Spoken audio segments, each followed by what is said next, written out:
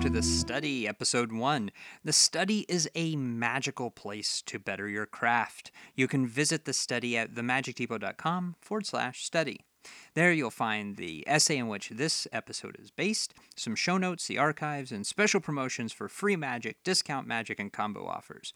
You can also contact me through the site to leave listener mail. Let's get started.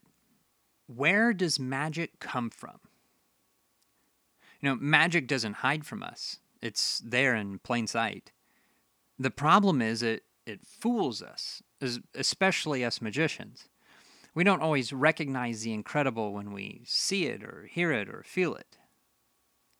This episode isn't about where magic products come from, i.e. where magic ends up on the shelf in a magic shop or in your junk drawer. This isn't about how to create a product either. I can do a future article and podcast about that if you want. Just let me know in the comments. Today we're talking about magic plots. We're talking about where magic tricks come from. What's the source of all this amazement? Where do those of us who create magic tricks for a living get our ideas?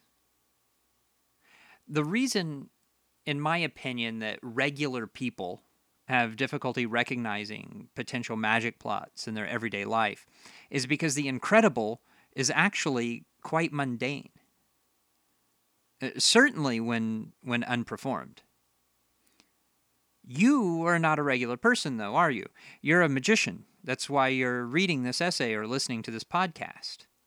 And even once we know what we're looking for, magic in the raw, not everyone knows how to turn it into a trick. A topic that demands a separate episode for sure. Creating magic from scratch requires fluency in composition. I'm sure you can recognize music, but for most of us, and this includes me in a big way, we don't have the ability to create new music. In the wild, magic is absent the magician. The plot is raw and must be pieced together with other ideas.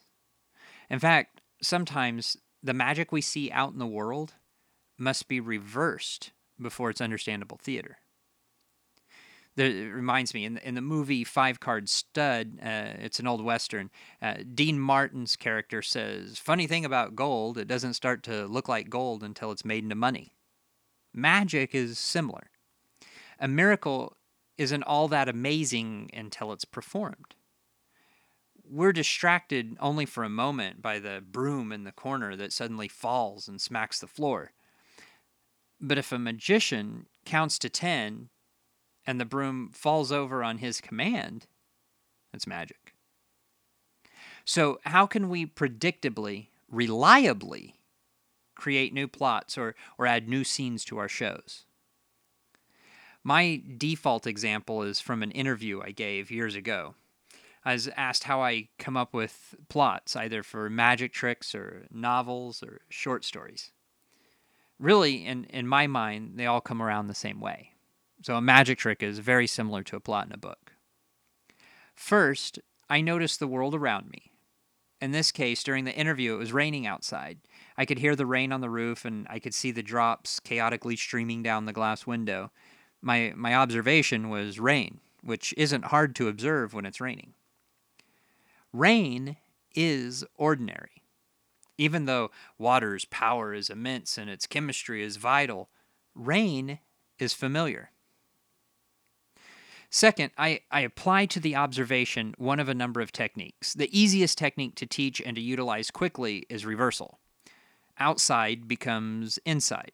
From this, we get raining inside. If it were truly raining inside, chances are you'd call a roofer, not grab your journal to record the idea.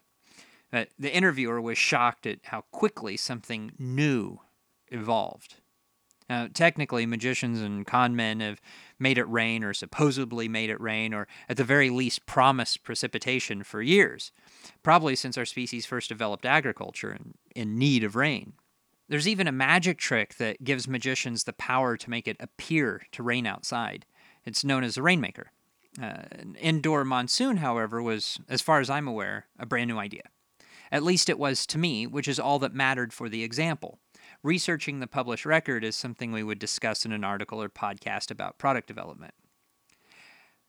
Methods usually take longer to solidify than the plot. An idea for a trick can hit you suddenly. Then you may work for years perfecting the method or even just coming up with one. For the sake of the interview, I offered a couple of ideas on method for ways of making rain appear indoors. I speculated the magician might sprinkle water on a cloth, freeze it, then use the warmth of his hand or the ambient temperature of the room to thaw the water droplets. On the correct type of cloth, it might look like the water is from falling droplets. Alternatively, the droplets could be under the cloth, and the fabric slowly makes contact with the counter. The droplets would soak through the fabric and manifest visually. Hand gestures from the magician would, of course, cause the audience to look up from the ceiling and then down to the cloth.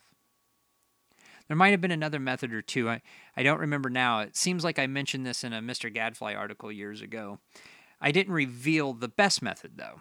It's a low-tech, cheap way of making it rain inside or out, and I wouldn't want to step on any Rainmaker toes.